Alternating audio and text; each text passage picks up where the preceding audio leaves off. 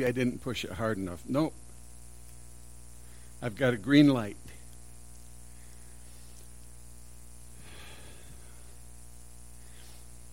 Let's just take a minute here and just kind of, breathe in deep and just kind of relax a little bit. It's been busy days, hasn't it? There are things going on. We've been to concerts and, you do things with grandkids and a lot of things going on that are part of what we would call the U.S. traditional Christian. One of our missionaries in South America, they have what's called chocolatada down in Peru. That's what they do. And they have Pantone. And anybody noticed Pantone bread? It's kind of a not so sweet fruit bread, and you see it a lot like in places like Ross. It's everywhere. It's very big in South America.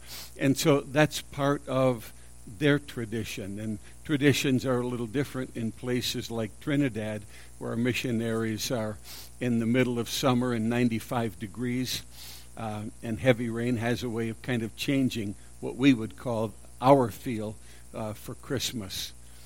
And we have all of these things, but I want to take about 20 minutes for us just to kind of stop and exhale and come back to the center of what this is all about. And if you have your Bibles, and there may be some down in front of you in by the hymn books, but the Gospel of John, chapter 1, is where I would like to take the Christmas story from.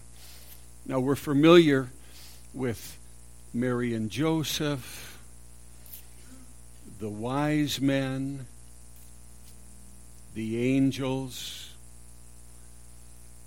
no room in the inn. We're familiar with all of those things. But the Apostle John, who was one of the closest of the disciples to Jesus, tells the story in a different way.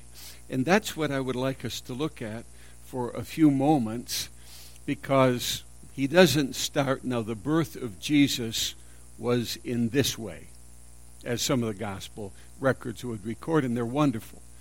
But John starts it differently in John chapter 1, verse 1. In the beginning, he said, was the Word, and the Word was with God, and the Word was God, and the word Word is capitalized.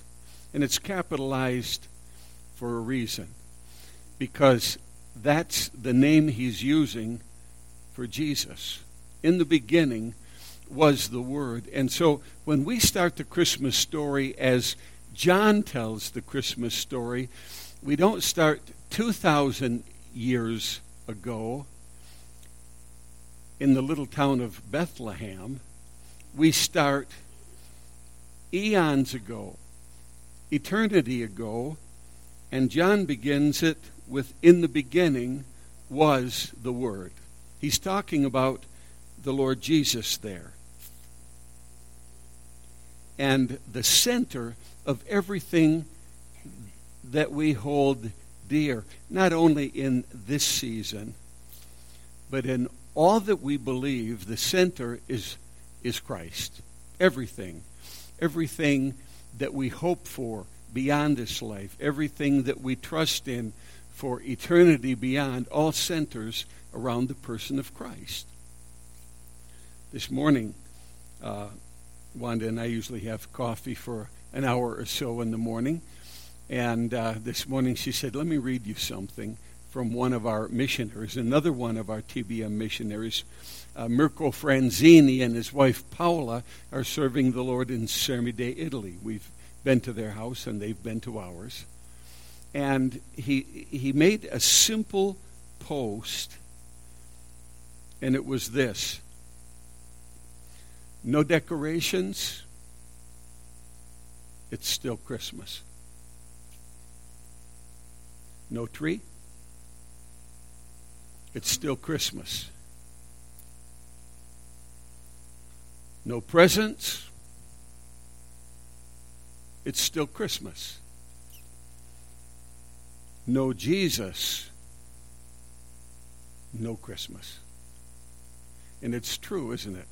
What a simple way of stating a profound truth. Everything that we hope for beyond the grave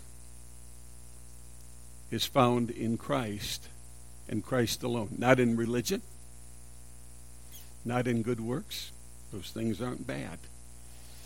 But there's no hope in those things. And so as we come to celebrate the birth of Christ tomorrow, we're looking at the core of everything on which eternity is based. Wanda and I went to a funeral service last Sunday from a dear friend of ours. His name was Max Bird. Max trusted the Lord when he was a child and has served the Lord faithfully. And a week ago, this past Sunday, he was in a Christmas musicale, large church, probably 500-600 people in that congregation. And he was in that musicale, and he was one of the principal characters in the Christmas story. And it could be a man named Zacharias. We didn't hear all about that, and it could have been a man named Simeon. But he was in that program and served, and Monday night he went to sleep, and he woke up in heaven. And no one saw that coming.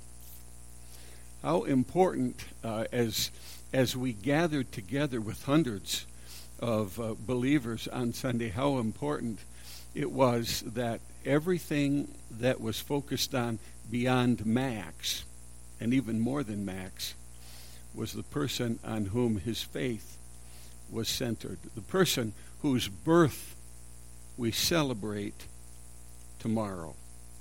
So the story, even reading 2 verses, the story of the birth of Jesus began way before Bethlehem. In the beginning was the Word, in John chapter 1, verse 1. The Word was with God, and the Word was God. He was in the beginning with God. All things were made through him, and without him was nothing made that was made. You see, Jesus wasn't. Yes, he was born, and we celebrate his birthday, but Jesus has existed eternally as God. He is co-equal to God. He is co-eternal with God. He is co-identical with God. So he didn't become the Messiah. He was the Messiah, and he was the Son of God from eternity past, that in a way that only God could do, God the Son was born to this earth. Why would he do that, we wonder? Well, there are two or three verses that I would like us to see also in John chapter 1. Because we find one of the reasons he did what he did, to leave the glories of heaven, and as only God could do, we read in places in Scripture, he was reduced to almost nothing in Mary's womb and grew to a baby and was born. You say, well, that's impossible. Mary asked when the angel appeared to her, how can this be? And without giving lots of specifics, which our small minds could never understand, he just said this: with God, nothing's impossible. That's the answer. With God, nothing is impossible. So it happened. This baby whose birth we celebrate tomorrow existed from eternity past and was a part of creation as we just read. And then this. In him was life. This is verse 4 of John chapter 1. In him was life, and the life was the light of men. Now, let's understand what he is and is not saying there. He's not saying in him was life like you would say, well, in Ron is life. Ron's alive. No. He is saying in him was life giving life. Not just he was alive as a human, and he was, but he was perfect and sinless. But in him was life giving life. And yet he was human. He could be tired. He could be sad. He could be thirsty. All of those things. He was human. Except this difference. In him was life-giving life. We can't do that. You and I can't do that. A doctor can't do that. A doctor can extend life. A doctor can...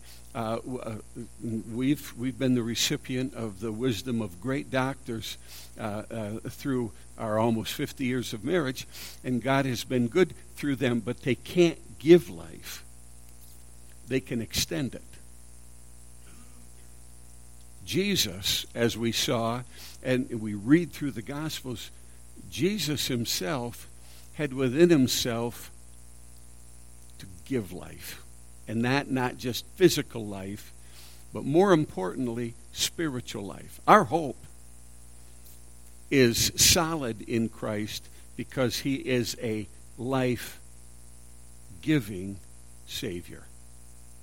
In him was life, and the life was the light of men. If we look across the world today, we see that there are many causes in the world, some noble, some not so much. And yet we find only Christ is the one who can promise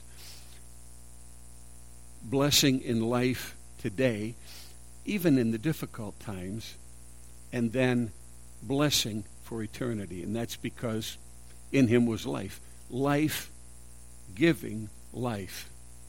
And we celebrate his birth tomorrow. There's something else. In John chapter 1, verse 14, we read really John's very condensed version of the Christmas story. Here's all he said in John 1:14. And the Word became flesh and dwelt among us. The Word, the eternal Son of God, God from eternity past, became a baby, was born and lived his life perfectly, was nailed to a cross, was buried, he died, he was buried, he rose again, and because in him was life-giving life, the Father raised him from the dead, and now he forever lives in heaven to prove that because he lives, you and I can live as well. He became flesh and dwelt among us. That's identification. And just so that we would know that it was true, the Lord spoke through the prophets 700 years before Jesus was even born. And we read in Isaiah 7:14 that Jesus would be born of a virgin. 700 years before it happened. And he would have a name, not like Jesus, which was his name, but a name that would describe who he was. And that was one of the songs that we sang. O come, Emmanuel, which means God with us. When we trust Christ as our Savior, we understand that he knows us because he went through what we did. He went through things like betrayal. and suffering terribly and unjustly, things that never should have happened. He understands us. We're told in John chapter 11 that Jesus wept. He understands what it is to lose someone. This is a Savior who in every way identifies with us, and yet we're also told in Isaiah 9:6, again, 7 centuries before Jesus was ever born, his name shall be called Wonderful and Counselor. Those are nice names. And then this, the Mighty God. So we have to remind ourselves that we can't just look at the baby in the manger, as very beautiful as all of those scenes are that we see around, and they remind us of the sacrifice of Christ and the humility of Christ in coming down to this earth. But we must never forget he's the mighty God. The Word became flesh and dwelt among us. How, we will never understand. It's just that Scripture says it was so. And then this. In John 1:18, it says this, no one has seen God at any time. Here's another reason that Jesus came. The only begotten Son, that's Jesus, the Word, the only begotten Son who is in the bosom of the Father, he has declared him, or he has revealed him to us. We know God because we understand the Jesus that is unfolded for us in the Word of God, and it's his birth that we celebrate tomorrow. Well, some would ask, okay, but why is he called the Word, capital W-O-R-D? Why didn't John just say Jesus? In the beginning, Jesus was. Instead of, in the beginning was the Word. The Word was with God. The Word was God. The Word became flesh and dwelt among us. I can illustrate this. Now,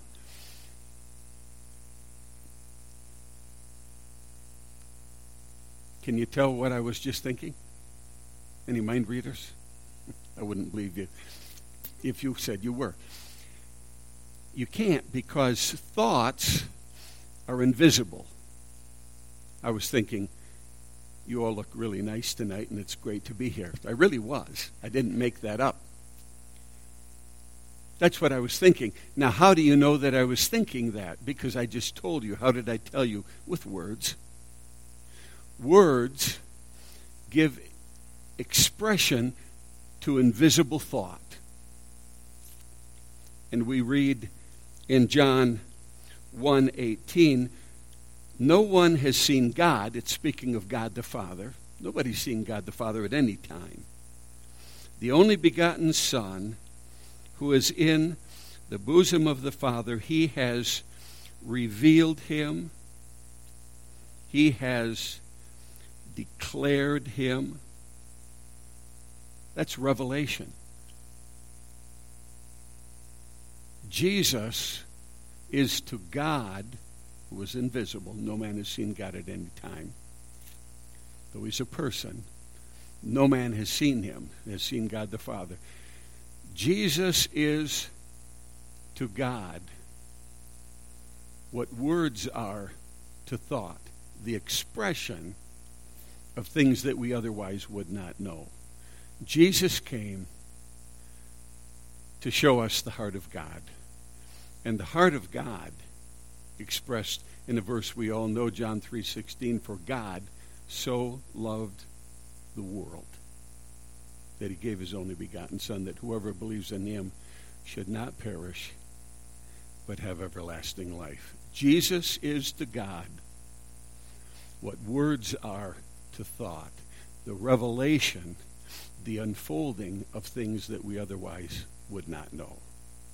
We celebrate tomorrow the birth of that child who is the Almighty God, who unfolds to us the loving heart of God, who would give his only Son for us so that we, through simple childlike faith in his death on Calvary's cross for us, we could have eternal life. That is the ultimate gift. The song that Krista sang, Mary, did you know that your little boy would one day walk on water? Did you know that your little boy would save our sons and daughters?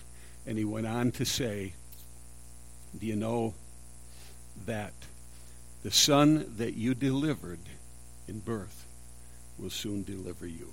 That's what Jesus did for us. And that is what we celebrate tomorrow. Not just a baby born in a manger, though the story is remarkable all by itself.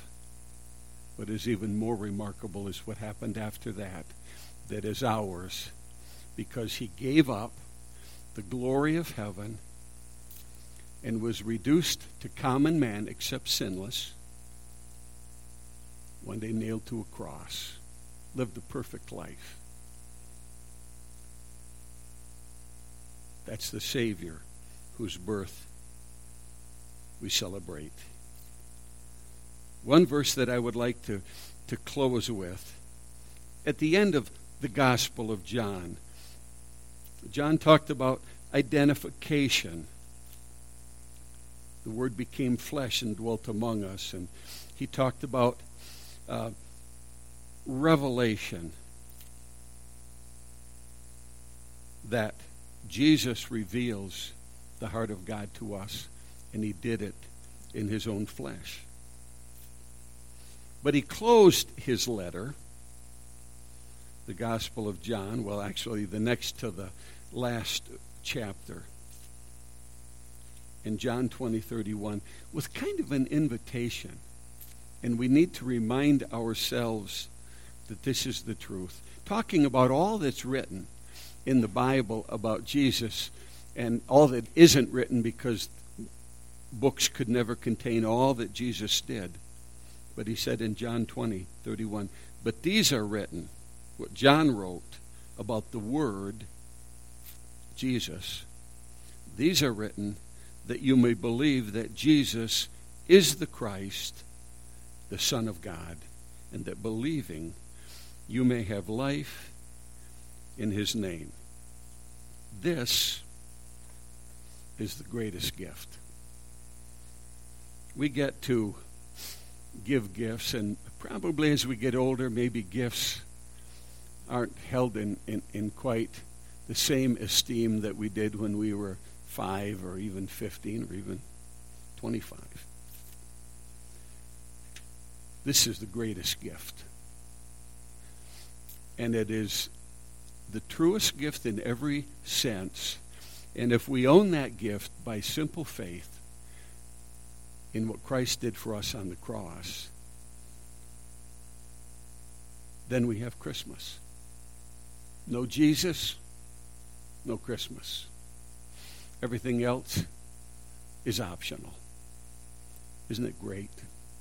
Isn't it great what we have because of Christ? And that as we leave this place after a busy, somewhat of a busy holiday season, that we get to focus maybe a little bit quietly tonight and even tomorrow morning, in whatever your Christmas traditions are, to take time to read just a little bit of the Christmas story and to thank God for what he gave us through his Son.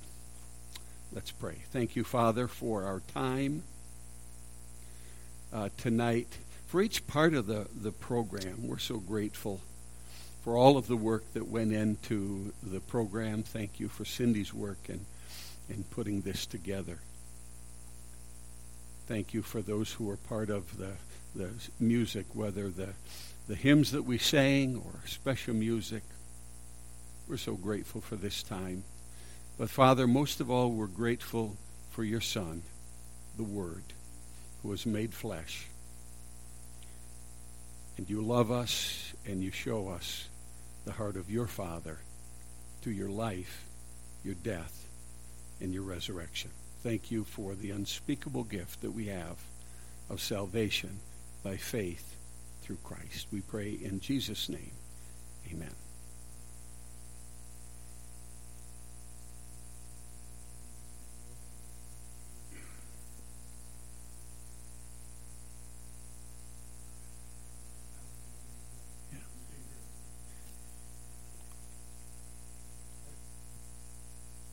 Music was a blessing. I want to say, though, I've been really missing Soren in those mission moments, and I'm looking forward to him coming back next Sunday. Also want to mention there's a prayer list in your bulletin. Would like to add to that Pastor Rick and Deb Malone. Deb Malone has been struggling with cancer for years, and it may have come back. Ron, would you share just a few words about that?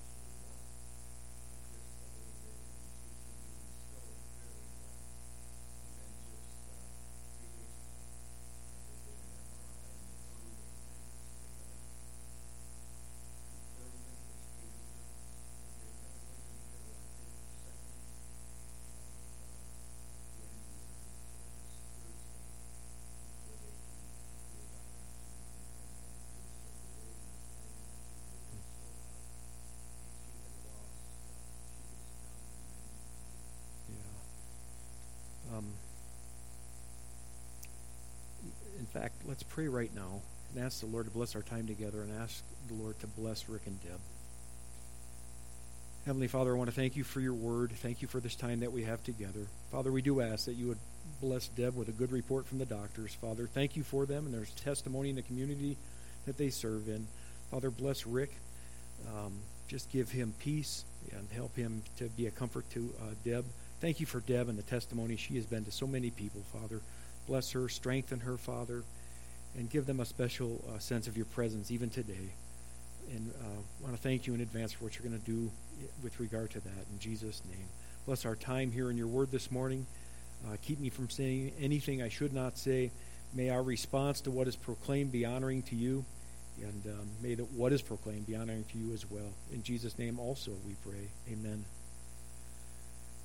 Acts chapter 2, those verses that Charles read for us. Picking up today in the book of Acts, last Sunday the message was was about the message that came to the shepherds, a message that accompanied the gift of God's Son. And Cindy mentioned to me when she was getting ready to prepare the bulletin today that it was the same chapter and the same verses, but it was in a different book. But it occurred to me that it was the same author, Luke, and the same chapter 2, and verses 41 through 47 that we were in last Sunday morning, but it was a different book, the book of the Gospel of Luke. And here we are in Acts 2, 41 through 47. The title of this message is The Church Alive. If you're a note taker, there's that on the other side of the prayer page for you. What we're looking at and what Charles has read for us, really, if you followed along as he read, you'd see it's a picture of a Spirit-led church. Just a week ago, I was speaking with someone that's a part of this church family, and they were sharing with me that they saw, I'm paraphrasing what they said to me, they see North Valley Bible Church in this little section of Scripture. And it just blessed my heart. It's not the first time I have heard similar things about this church. And it's just a blessing to hear those things. But that's what we're going to be looking at today, marks of a Holy Spirit-led church. These few words about this first century church inform the 21st century church. They tell us of the priorities and the power and the participation and the persistence of a Spirit-led church. And I just want to dig in here to this message right off the bat with not much fanfare in advance or any illustrations to the first point of this message, the priorities of the church. Look at verses 41 through 42. So then, those who had received his word were baptized, and that day there were added about 3,000 souls. They were continually devoting themselves to the apostles' teaching and to fellowship and to the breaking of bread and to prayer. Here's a Holy Spirit-led church, and it's marked by a devotion to the right priorities, hey? It's marked by a devotion to the right priorities. 3,000 new believers. 3,000 people given new life in Christ. That's a whole lot of energy in one place, isn't it? Can you remember the day that you were first saved? I can remember the day I was first saved. There was a whole lot of energy in one place. I couldn't even explain that energy. Imagine how much energy is here in this one place. There are so many things that these believers could be putting their time and effort and resources into, but they should not be done at the expense of these few things that should have priority. They have a devotion to the right priorities. We read in verse 41 the results of gospel preaching. So then, those who had received his word were baptized, and that day there were added about 3,000 souls. What happens when the gospel is preached and people respond in faith? They get saved, right? They get saved. They come to faith in Christ. And the apostles were devoted to their call, the fulfilling of the Great Commission. In Matthew 28, we read of Jesus saying to them, all authority in heaven and on earth has been given unto me. Go therefore and make disciples of all nations, and baptizing them in the name of the Father and the Son and of the Holy Spirit, and teaching them to obey all the things that I have commanded you, and lo, I am with you even into the end of the age. So the apostles were devoted to their call. They're fulfilling that, and Jesus is devoted to his church. There were about 3,000 souls. Jesus said, I will build my church, and the gates of Hades shall not prevail against it. Jesus is devoted to the building of his church. In verse 42, we begin to read about the activities and the effects of this church, of the church. What happens when the gospel takes hold? What should we see in a Holy Spirit-directed church, a Holy Spirit-led church?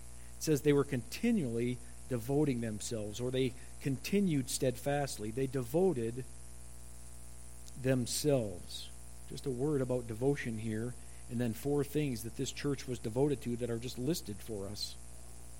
Devotion would be loyalty or loyalty with enthusiasm, right? This word devotion. They attended to these things. They were earnest for them. They continued in them. Because Jesus lives, this church is alive.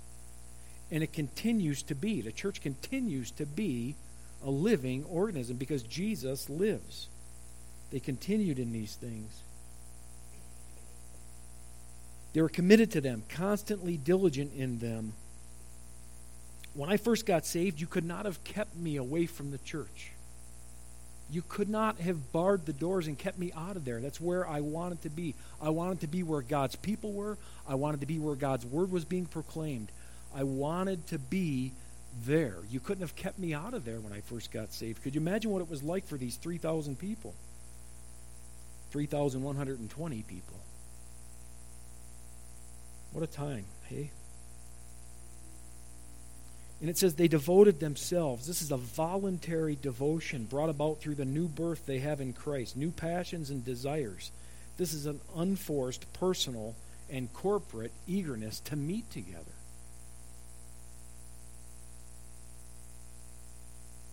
Now there are these, that's the word about the devotion they have.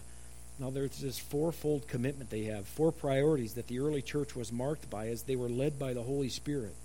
And the first one would be they were devoted to the apostles' teaching. The great subject of their teaching would have been the person of Jesus Christ, wouldn't it have been? It would have been Jesus. They couldn't have got enough of hearing more about Jesus. Ron, you mentioned when do you have those special times with God? And in those, isn't it when you're in His Word and you're really sensing God's presence and you're learning more about Jesus?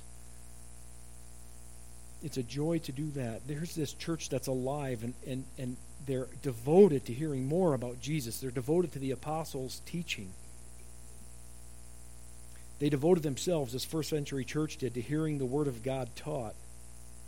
This was not a devotion to a self-help gospel.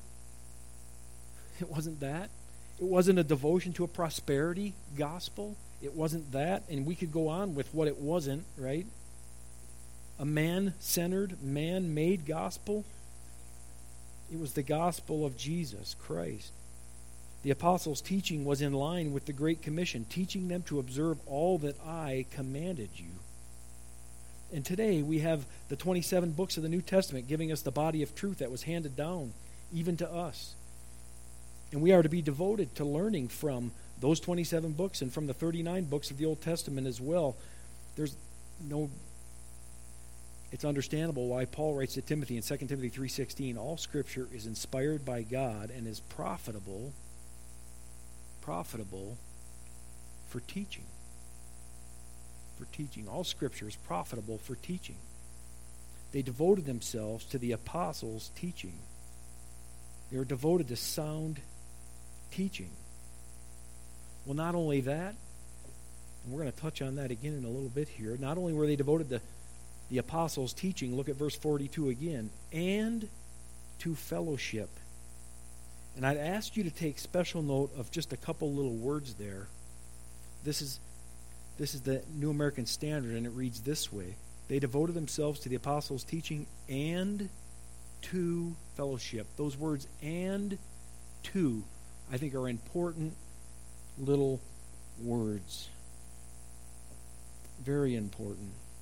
They did not devote themselves to mere intellectual pursuit. The doctrines that they would be taught are only truly learned in the community of the church. I am more convinced of that now than I ever have been.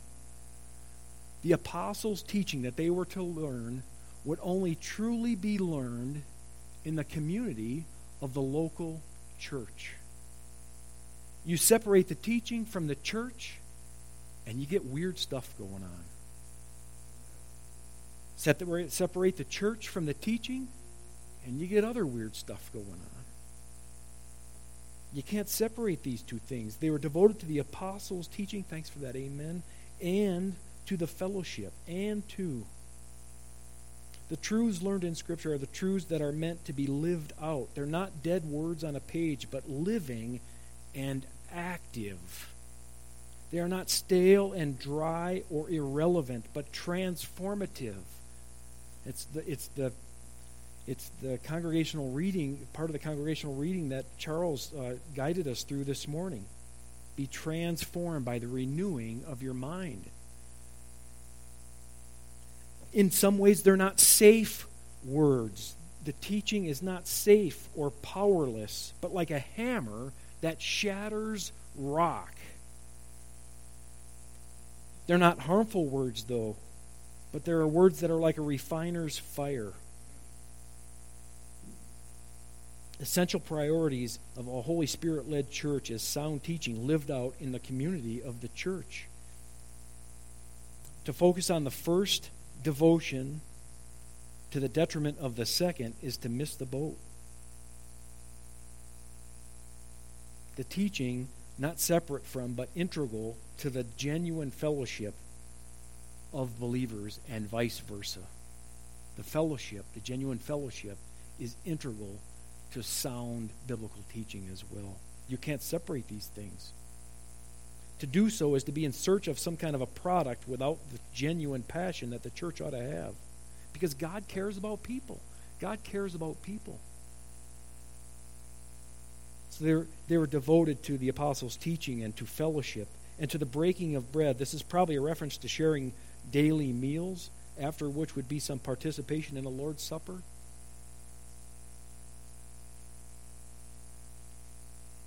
In this, there would be a regular communion service, which is a continual reminder and a continual proclamation of the death, burial, finished work, and resurrection of Christ, and his ultimate return as well.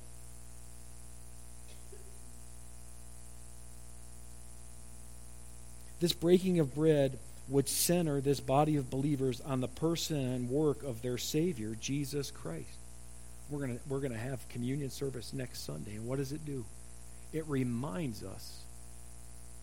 It's to be a reminder to us of what he's done for us. And it's to be a proclamation of his death until he comes again. The church is still doing that today. This breaking of bread would not be the reminder of some other religious figure or any other religious figure. Not a pope, not a pastor, not a preacher, not a congregate, no other person but the person of Jesus Christ is the body of believers to be centered on. And this breaking of bread would center this body of believers on the person and work of their Savior. And they were devoted to prayer. They were devoted to the apostles' teaching and to fellowship, to the breaking of bread, and to prayer. A devotion to prayer, steadfastness in prayer. Have you ever noticed, I have, how prayer leaves the petty behind? Have you ever noticed that? How our communication with God raises our minds and our hearts onto higher ground, especially when we meet together to do it. And we can hear in another brother or sister in Christ their growth in the Lord or their sweet fellowship they had with the Lord in the last week. And it ministers to your own heart. Look, guys, I'm going to say it. This is a plug for Wednesday night prayer meeting. Come out. We're having a sweet time, and it would even get sweeter with more people coming out. Come out. It's a blessing to be there. They devoted themselves to prayer. A true mark of a Spirit-led church is this, a devotion to prayer. Not just private prayer, but corporate prayer. Praying together. It is the Spirit-led church that has this unhindered access to God in prayer. No place else is this the case. What a privilege we have. There is no other body that could claim this thing. It is the Spirit-led church that has this unhindered access to God in prayer. It's a privilege. Hebrews 4:16 says, "Let us therefore come boldly before the throne of grace, that we may obtain mercy and find grace to help in our time of need." Spirit-led people, a Spirit-led church, they are people, and they are a church, and it is a church that knows that they stand in great need. They stand in need. Never is it more apparent than on a Sunday morning. Lord, I need you here this morning. If anything's going to happen, you're going to have to do it. Spirit-led people and a Spirit-led church it's a church that knows that they stand in need of mercy, of grace, and of help. We need help. We're told in another place in 1 Thessalonians 5 to pray continually. It reads this way: rejoice always, pray without ceasing, in everything give thanks, for this is the will of God for you in Christ Jesus. If you're ever wondering, what is God's will for my life, believer, brother and sister in Christ, that puts it in a nutshell. I'm to rejoice always, I'm to pray without ceasing, and in everything give thanks. That's pretty easy. That's pretty simple. For a guy like me, I like that. They were devoted in prayer. They prayed together. And as they did those things, these four things, look what follows. In verse 43, everyone kept feeling a sense of awe. This Spirit-led church is marked by its priorities, and it was also recognizable by this power. That's our second point. The recognizable presence of the power of God filled everyone with awe. The recognizable presence of the power of God in this body of believers filled everyone with awe. Everyone. The King James reads this way, and fear came upon every soul. This is reverential fear. This is awe. They were awestruck. A Spirit-led church has a constant devotion to the essentials, and as God works in and through that same church, that power of God is a cause of true reverence. True reverence. Notice verse 43 again. There was this sense of awe that everyone kept feeling even before the mention of what comes after that. Everyone kept feeling a sense of awe, and many wonders and signs were taking place through the apostles. I think the order is intentional there. I don't want to make too much of this little word "and" again, but it seems to me that the way this is written, we are to understand that the wonders and signs only added to what was already at work, namely a continuing sense of awe. The signs and wonders served only to confirm the message and added to the awe that everybody was already feeling a continual sense of. I've been in a place and seen hundreds of people come to faith in Christ at one time, on more than one occasion. And when that happened, the first time I thought, is this real? Is what I just saw real? Could this really be something that is happening? God moves in powerful ways still today.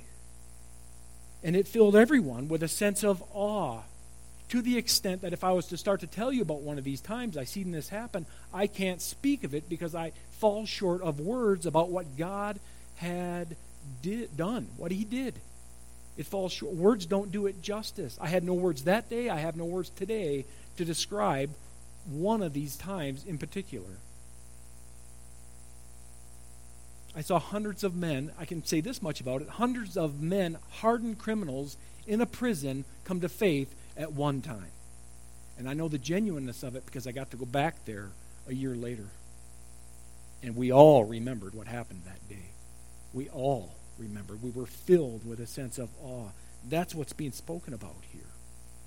3,000 people come to faith in Christ. They are filled with this sense of God is at work in our midst because he saved us. And we're connected through this salvation. It's a beautiful thing. Notice that they did not work themselves up to this sense of awe. They didn't work themselves up to it. They didn't work it up like if I was to right now try to work us up into that, right? It came upon every soul. It came upon them. This is the place where the facts have formed their feelings, not the other way around. The reality has caused them to have these feelings of awe. I'm thinking of two potential dangers in the reading out of context of a verse like this one. The first one is to go in pursuit of this feeling of awe or this sense of fear or this reverence, trying to reproduce it. Went to some weird kind of religious temple. I don't even know what type of religion it was, but I got to go. It was bizarre. And there were these guys there, and they were trying to work people up into this. And you were told to look at this and listen to this and to experience this and to take your shoes off. They're trying to create this atmosphere. That's not what's happening here. This is a work of God. 3,000 people have come to faith in Christ, and they are filled with a sense of awe based on reality. They're not trying to work something up in themselves. God has done a work. In this religious temple thing that I went to, they were trying to create some sense of wonder. And to be blunt, it was a joke. It was a joke. It was ridiculous. That's one potential danger of looking at a verse like this and taking it out of context. The second one is to suppress any feeling of awe. To be so afraid of the first potential danger that the mere mention of feelings with regard to spiritual things, feeling anything at all, becomes suspect. In that case, then awe is replaced with apathy. God saves the whole person. Body, soul, mind, spirit, completely, entirely. And renews us entirely. He gives us the right feelings about the right things. These guys have the right feelings about the right things. A Holy Spirit-led church is devoted to sound doctrine through which people are saved. Jude writes and says, I wanted to write to you about this, but I felt the need to write to you and tell you to contend earnestly for the faith that was once for all handed down to the saints.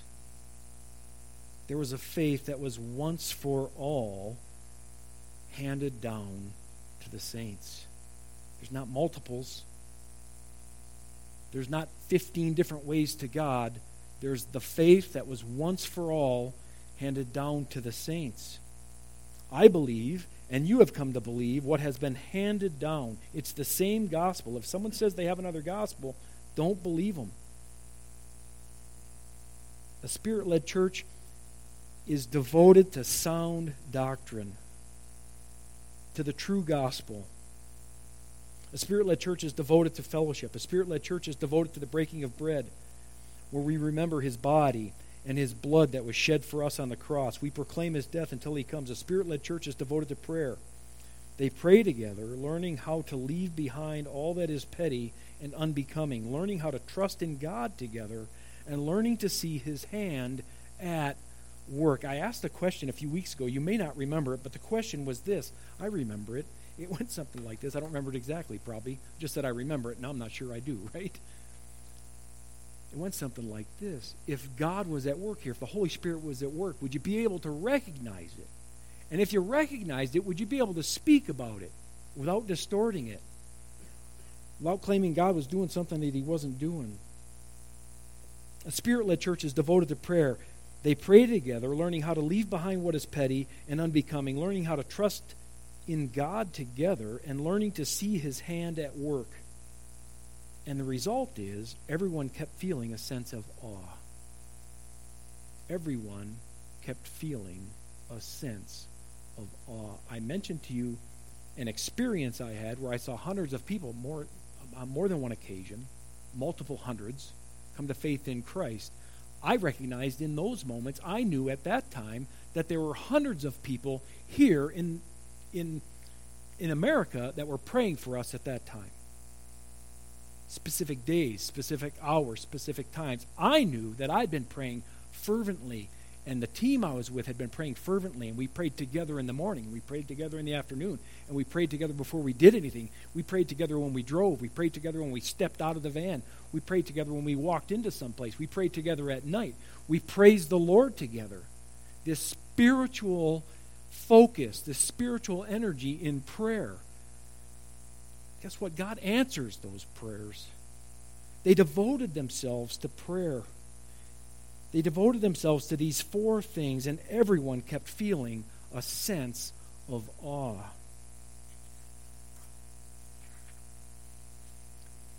Point number 3, a Spirit-led church is led. A Spirit-led church has an active participation, Verses 44 and 45. And all those who had believed were together and had all things in common. And they began selling their property and possessions and were sharing them with all, as anyone might have need. They had a corporate devotion to one another. In this, it seems that there was 100% participation rate. 100% participation rate. I want to say right now, this is something that marks this church. Other people have mentioned this about this body of believers right here at North Valley on multiple occasions, and I praise the Lord for that. There is this massive participation rate when this church is involved with anything. Heard it often, and I heard it again just last week, and I praise the Lord for that. But there are these words in these two verses, 44 and 45, this word together. Verse 44, and all those who had believed were together. And this word in common, verse 44, and they had all things in common. And then in verse 45, there is this word sharing. And they began selling their property and possessions, and they were sharing them with all, as anyone might have need. They were together, they were in common, and they were sharing. A few words about this. They did this voluntarily. They took care of needs. In other words, they did it voluntarily. They weren't forced to do it. This isn't communism where the government comes and says, you do this, you produce this, and we take X. This isn't this. They did it voluntarily. They took care of needs, not wants, not felt needs, real needs. This was done within the body of believers. We're to do good to all men, especially to the household of faith. This was done within the body of believers, and it was done as it was necessary. They were not forced to provide wants to everyone who was dictating, do this. If we got this wrong, instead of a Spirit-led church, you'd end up with a dictator-led commune. Or on the other extreme, instead of having things in common, you end up with, instead of things in common, you end up with indifference. There are 3,000 new believers. Some of them at this time would be pilgrims, right? They've come in for this feast. Where would they find the necessities of life while they're being discipled in their newfound faith? The church stepped up and ministered to one another. What a beautiful picture. And that's what the church does still today. We're looking today at a Spirit-led church. A Spirit-led church has the right priorities and has a constant devotion to the essentials. And those essentials are the apostles' teaching and to fellowship and to the breaking of bread and to prayer.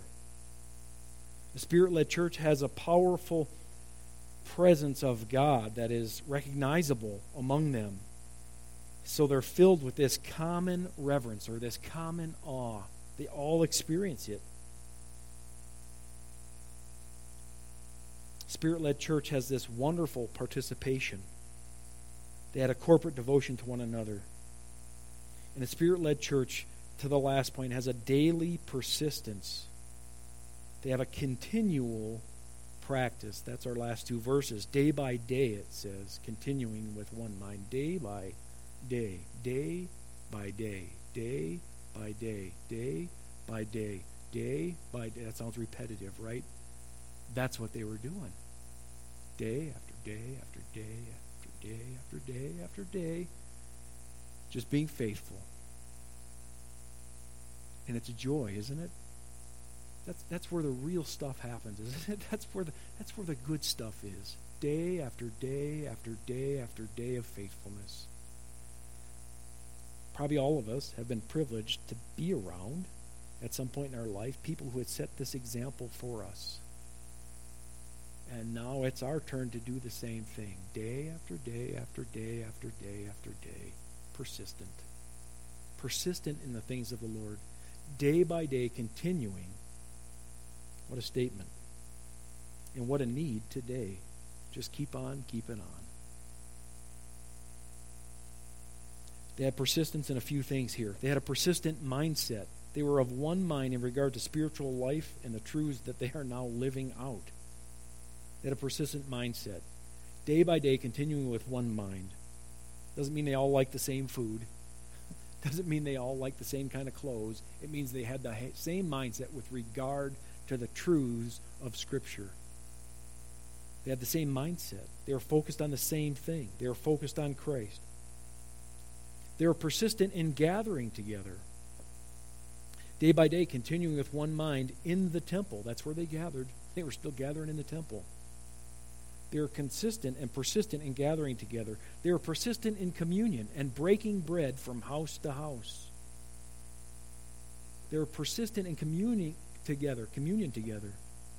They were taking their meals together with gladness and sincerity of heart. They were persistent in joy and in sincerity of heart. What a mark of a Spirit-led people, hey? Sincerity of heart. Just sincerity. Just that. That is the most refreshing thing to me. One of the most refreshing things to me about being around God's people is the sincerity of God's people.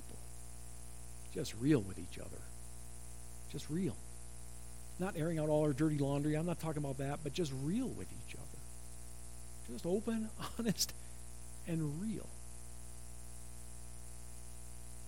Real. And confessing sin when we need to. Brother, I'm struggling with this. Will you pray for me? I'm struggling with that. Will you pray for me? Sincerity of heart. Not look, I got shirt and tie on today. I wore a suit last, Christmas Eve, right? Got all dressed up. Not the outward show, the inner reality. Sincere with each other. It's got to be the sweetest thing. One of the sweetest things of being a part of the body of Christ, this sincerity. They're persistent in praise. Day by day, continuing with one mind in the temple and breaking bread from house to house, they were taking their meals together with gladness and sincerity of heart, praising God. They were persistent in praise. No wonder they were praising God. They had so much to praise Him for. What a joy to be around these kind of people. And they were having favor with all the people, enjoying the favor of all the people, at least for a time, right? We know this isn't going to last. I almost put persistent in favor, but I know that's not going to last. They're going to get it run out of town before too long here.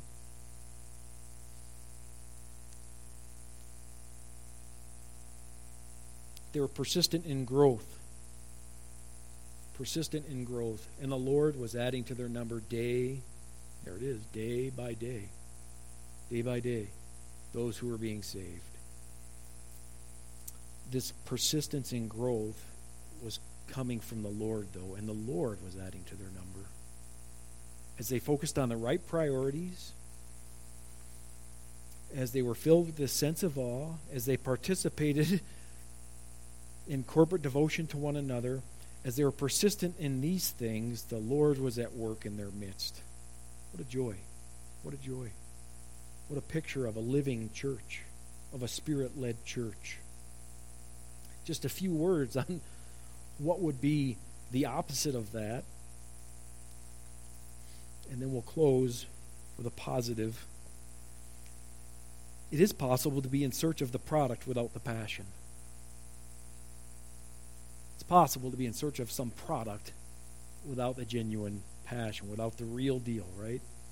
It's possible to look for fruit without the fidelity. We were reminded in Sunday school this morning the importance of being in God's Word on a regular basis. It's a good reminder.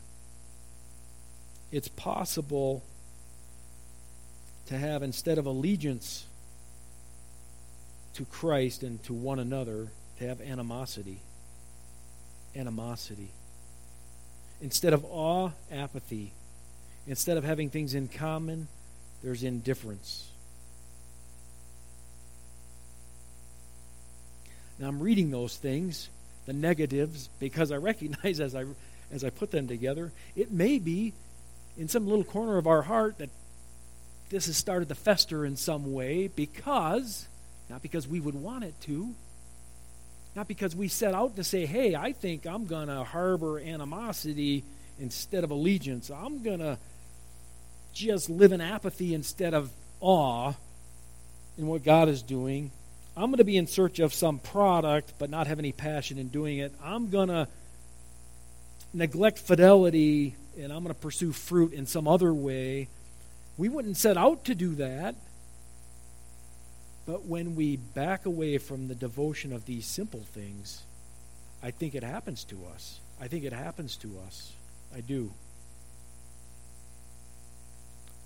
So, in a positive, just a reminder, us Holy Spirit-led church has the right priorities, has a sense of the power of God at work and is filled with awe, is participating full on, committed to one another, and is persistent in that list of things in verses 46 and 47. I don't have much more to say about this than that. I don't know what the Lord will do with it.